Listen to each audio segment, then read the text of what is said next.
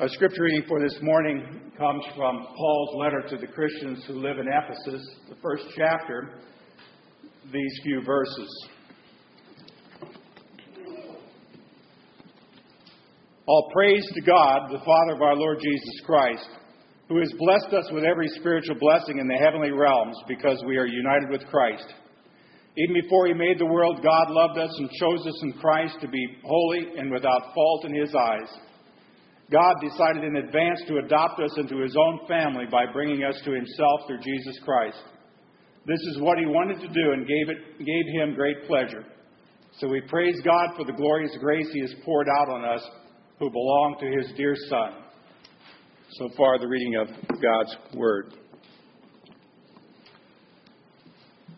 A few years ago, when Nancy and I were living in Texarkana, I received a phone call from an overly excited salesman.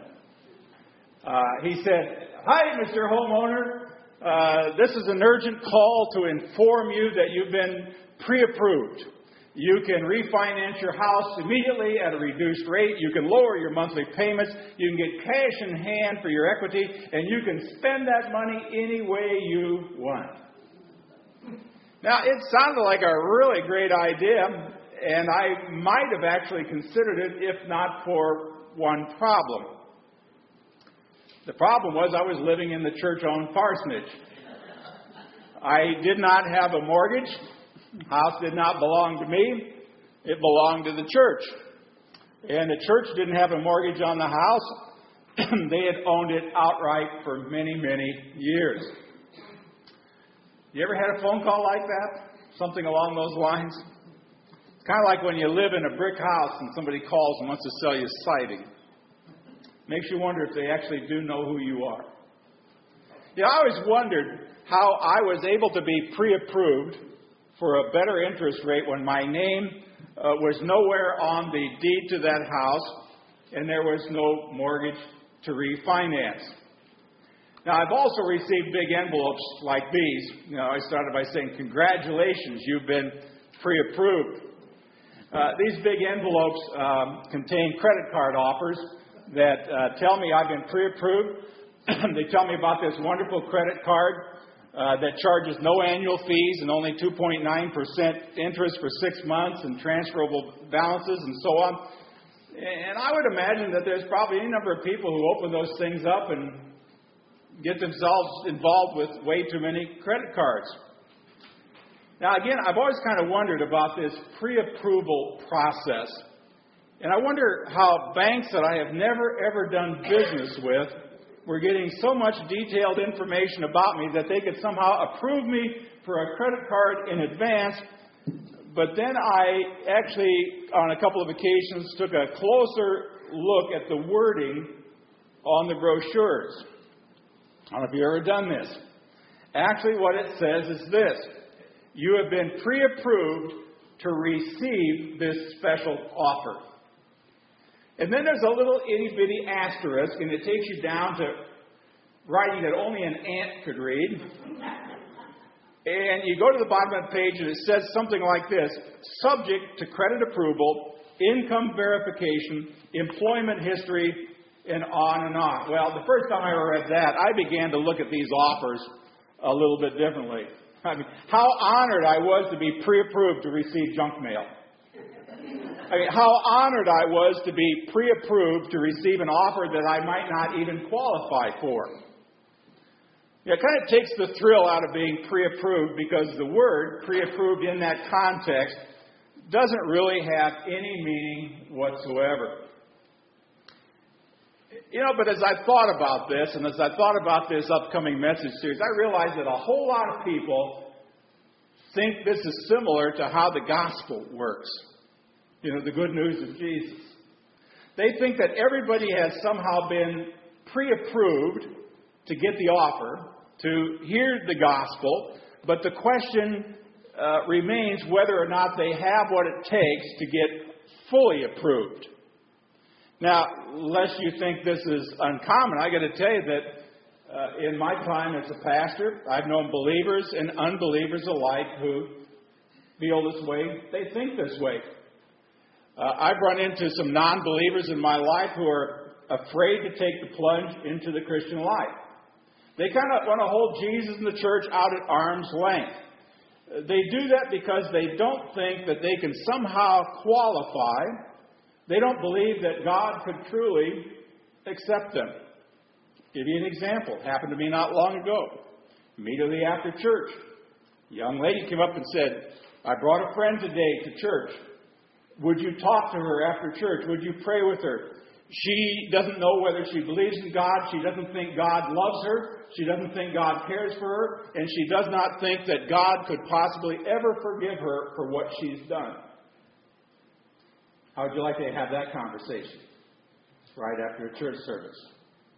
And when that young girl told me what she'd been involved with, it's pretty bad. It's pretty serious. And she said, I'd really like to be loved.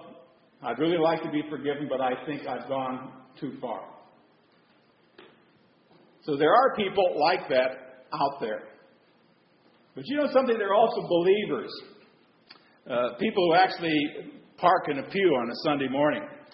While they accept the fact that they have been saved, don't really believe that God could actually use them in His kingdom.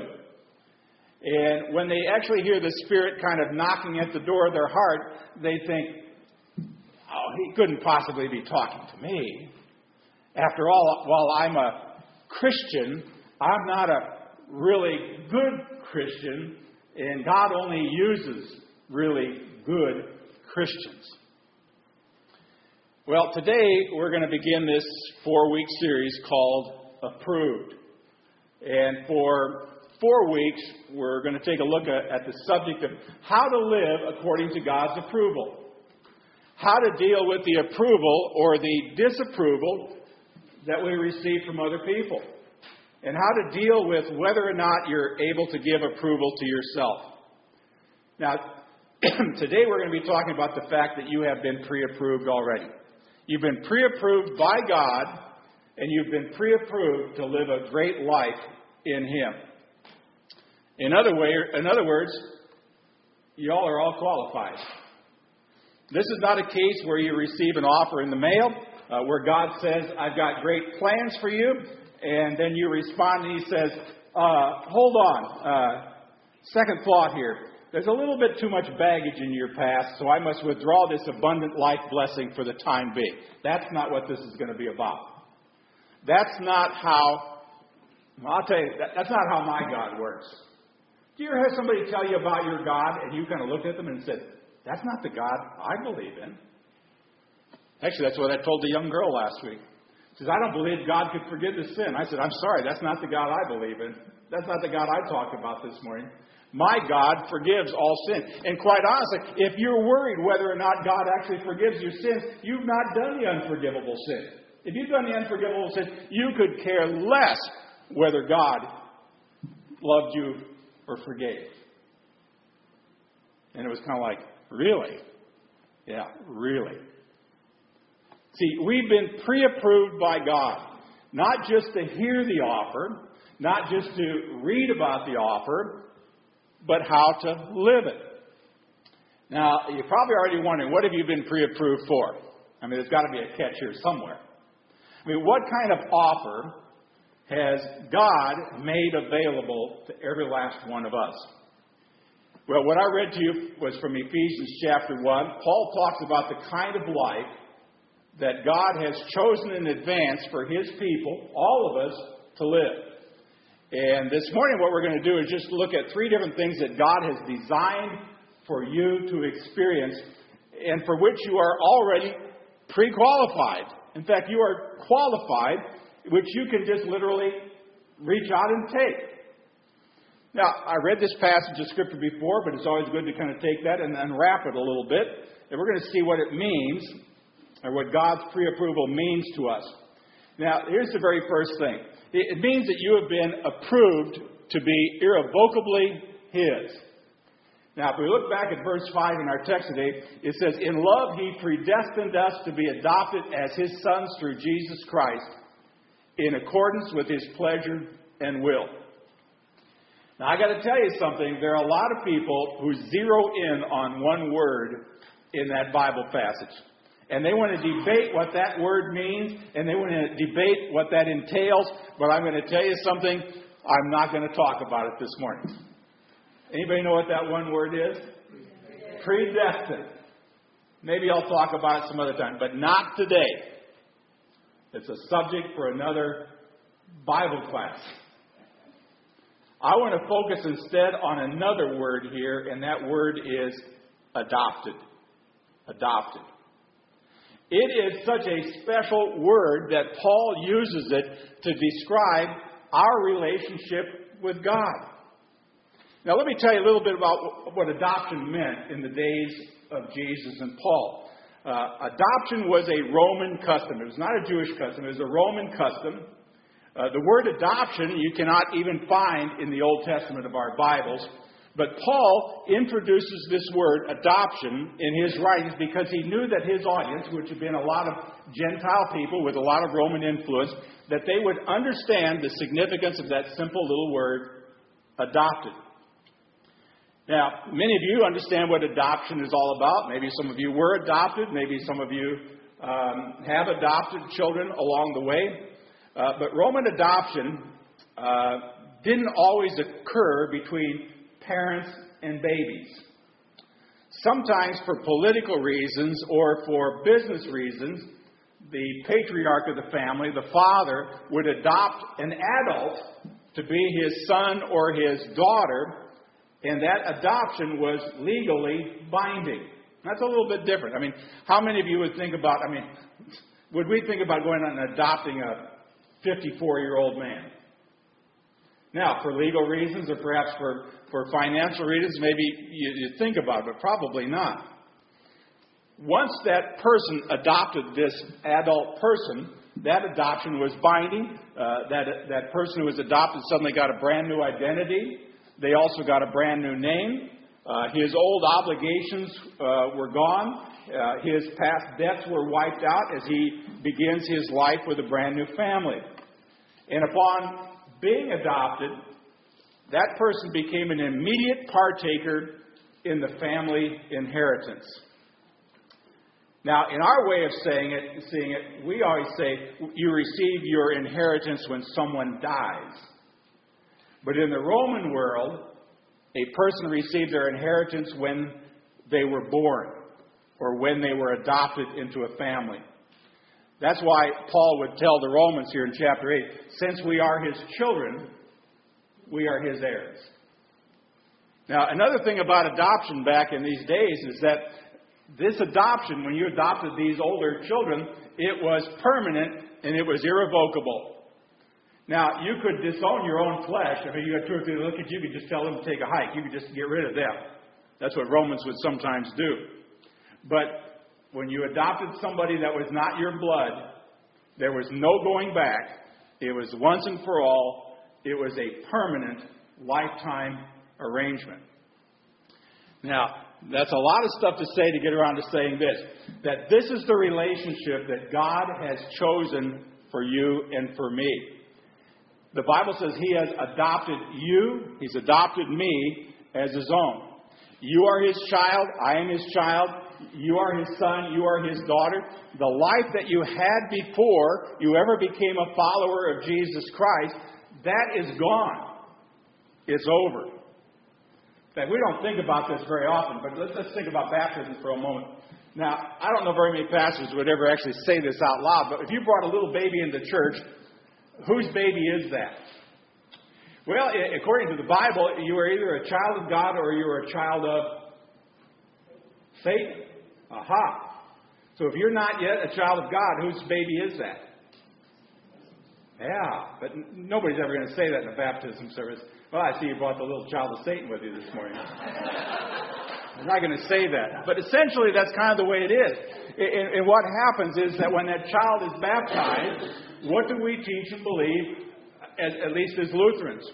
We believe that through baptism, through the water and the Word, God is able to create a spark of faith into that little heart that can now grow as we feed it.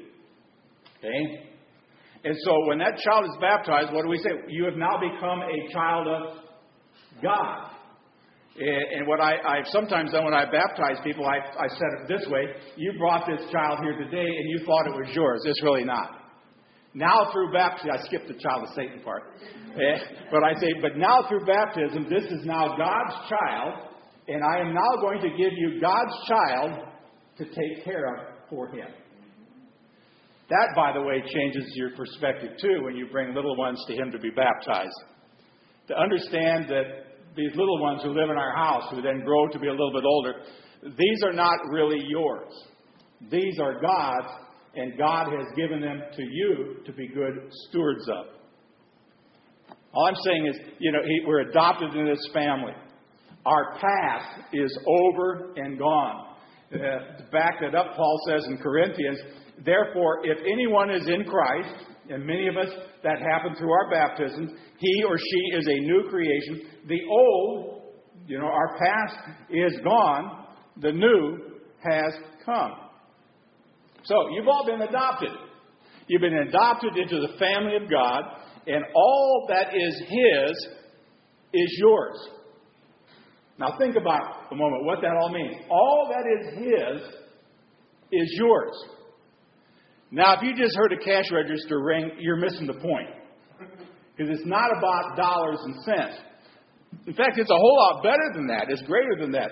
As an heir in God's family, you have unlimited access to joy and peace and love and mercy and grace and forgiveness and power and victory and on and on and on. These are the riches of God's glory. That's what's promised here. These are the riches of God's glory, and they are yours to experience.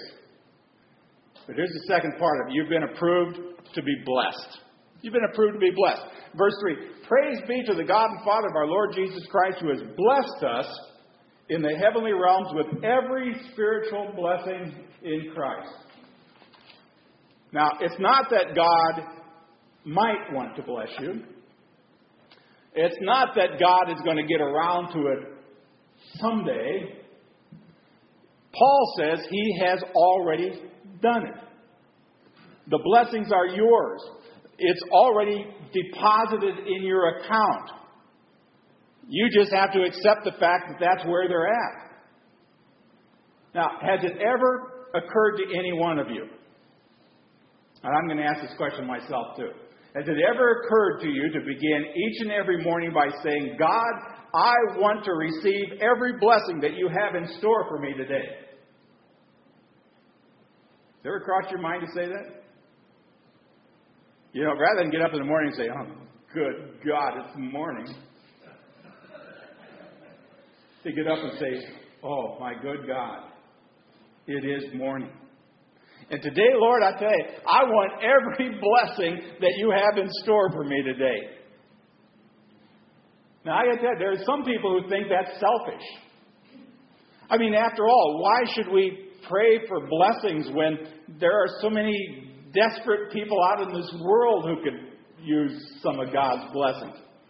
And I think they say that as if they think that God has only so many blessings to go around, and if he gives us our share, somebody else is not going to get their share. Let me say it again. That's not the God I believe in. My God has more than enough blessings. I mean, put 46 jillion people on this planet, or what, if there's such a number. He's got enough blessings for those people too. I mean, don't think that God is only going to give you some and that God can't give somebody else some. I mean, if the group of us who are here today, tomorrow morning we got up and we said, God, I want to receive every blessing that you have in store for me today. Guess what? Some people in Mineral Wells or Weatherford are not going to get shortchanged. The people in Cool are not going to be suddenly uncool.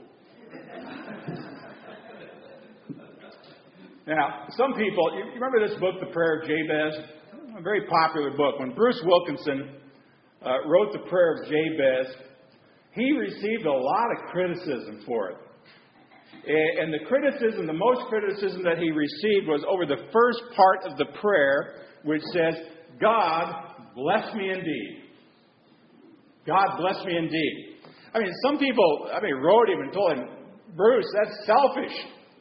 That's materialistic. That's egotistical. It's wrong. Now, I read the book and I thought, it's scriptural. That's what it says. The prayer of Jabez. God wants his people to be blessed. That's why he made every possible spiritual blessing available to his people through Jesus. Now, I can't say it any simpler than this, friends. God wants you to be blessed. But there are a lot of people who don't ask to be blessed because I think some people are just too stubborn. They have way too much pride. They're way too German. They're way too Lutheran or Presbyterian or whatever you want to put in there. They'd rather focus on themselves. They'd rather focus on their own efforts and all the good that they do for God, rather than deal with the unmerited favor of a God that has lavished this on them. That's the word Paul used here. Did you catch it before? He lavished these gifts on us. See, you have all been approved to receive blessings in your life. What blessings? Well, let me ask you this. What blessing do you need? You all need a little victory in your life? It's there. You all need a little extra wisdom? You could all use that. What does James say? If any of you lacks wisdom, let him ask. And he gives it, and guess what? He gives it in abundance. You get more wisdom than you ask for. Well, some of you make you almost uncontrollable. You all need the gift of patience, the blessing of patience. Any short fusers in here? You need it? Oh, yeah, I spotted them. There's a blessing. How about the blessing of joy? Any of you need to jolly up a little bit more? Get rid of that kind of baptized in vinegar look. Or what about the blessing of hope? Don't we sing that my hope is built on nothing less than Jesus' blood and righteousness? Now, what about hope? Or what about the blessing of favor that you could walk through life as if God had His hand of favor on you all the time? Well, honestly, I don't care what blessing you would desire from God. Here's the good news. He's already signed off on each one of those. They are part of your inheritance. They're in your account. Can you imagine if I came up to any one of you and said, oh, by the way, we decided to put $50,000 in your checking account. It's yours. We like you. If you never went to the bank to see whether that was true, if you never tried to take any of that money out, you know what? You'd be an idiot. I'm sorry to put it that way, but you would be. It's like, oh, I don't believe that. No, that's what God said. If you don't choose to draw on what He's already given you, I'm sorry, you're crazy. It's there. It's yours. God has pre-approved you. He has actually approved you for adoption. You are irrevocably His. He has put every last single blessing from Jesus into your account, and they are yours to receive. But that's not where the pre-approval process ends, believe it or not. You could end the sermon right there and say, that's pretty good stuff. But God has not only approved you for adoption and for a life of blessing, guess what? You've also been approved to become good. Verse 4. For He chose us in Him before the creation of the world to be holy and blameless in His sight. Now, I've had somebody say, man, I can't imagine if I died and had to stand before God. God would look at me and say, boy, you were right when you said a poor, miserable sinner. And they said, wouldn't you feel the same way? And I've actually said, no, I wouldn't feel that way at all. I'll tell you, if I die and I'm suddenly standing in front of the presence of God, when God looks at me, you know what He sees? He sees Jesus. And He sees what Jesus has done, which has washed away everything I am. See, God makes it very clear in Scripture. Maybe that's a good point to make. There are a lot of people who get all kinds of opinions from all kinds of people. I don't know whether you're that kind of person. There's some people who come to church to hear what the pastor has to say about something. And then they kind of wonder whether he was right. I mean, he might be a little nuts too, for all we know. So they go back and they look in their Bible and they dig to see if they can find something to either contradict him or that will at least agree with what they like. And then if it still isn't good enough for them, they go back to their workplace or their schoolroom or whatever, and they talk to maybe their unchristian friends and their real Christian friends. And then they turn on the television and they watch this preacher, that preacher, or this person who offers advice all over television. We're going to find out what Dr. Phil thinks about it. You know, and then it's kind of like, okay, I got all these different, I'll take this one. No, God makes it very clear where? In His Word. If there's one thing I can say about my life, the longer I do what I do, the less I'm interested in outside sources, outside of Scripture. This is enough. Got all the answers I need. It's a plan for His people that they become good, that they become like Jesus. After all, isn't that what we call ourselves, Christians? More like Christ.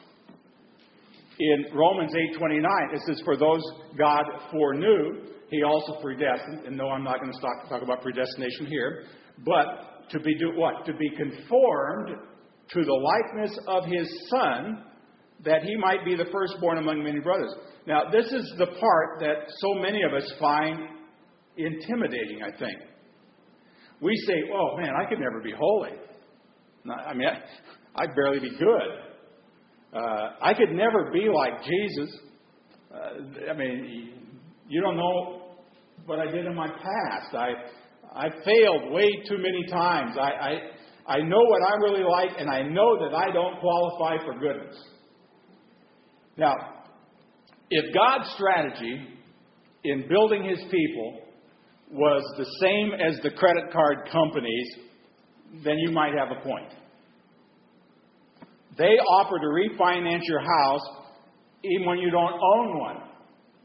They send you an offer for a low-interest credit card with the intention to decide later if you're really qualified, and their promise of pre-approval actually means nothing. That's not what God does for His friends. He doesn't ask you to do what is beyond your potential to do. He does not ask you to do something that He doesn't give you the Holy Spirit to help out. He doesn't call you and then reject you in the same moment.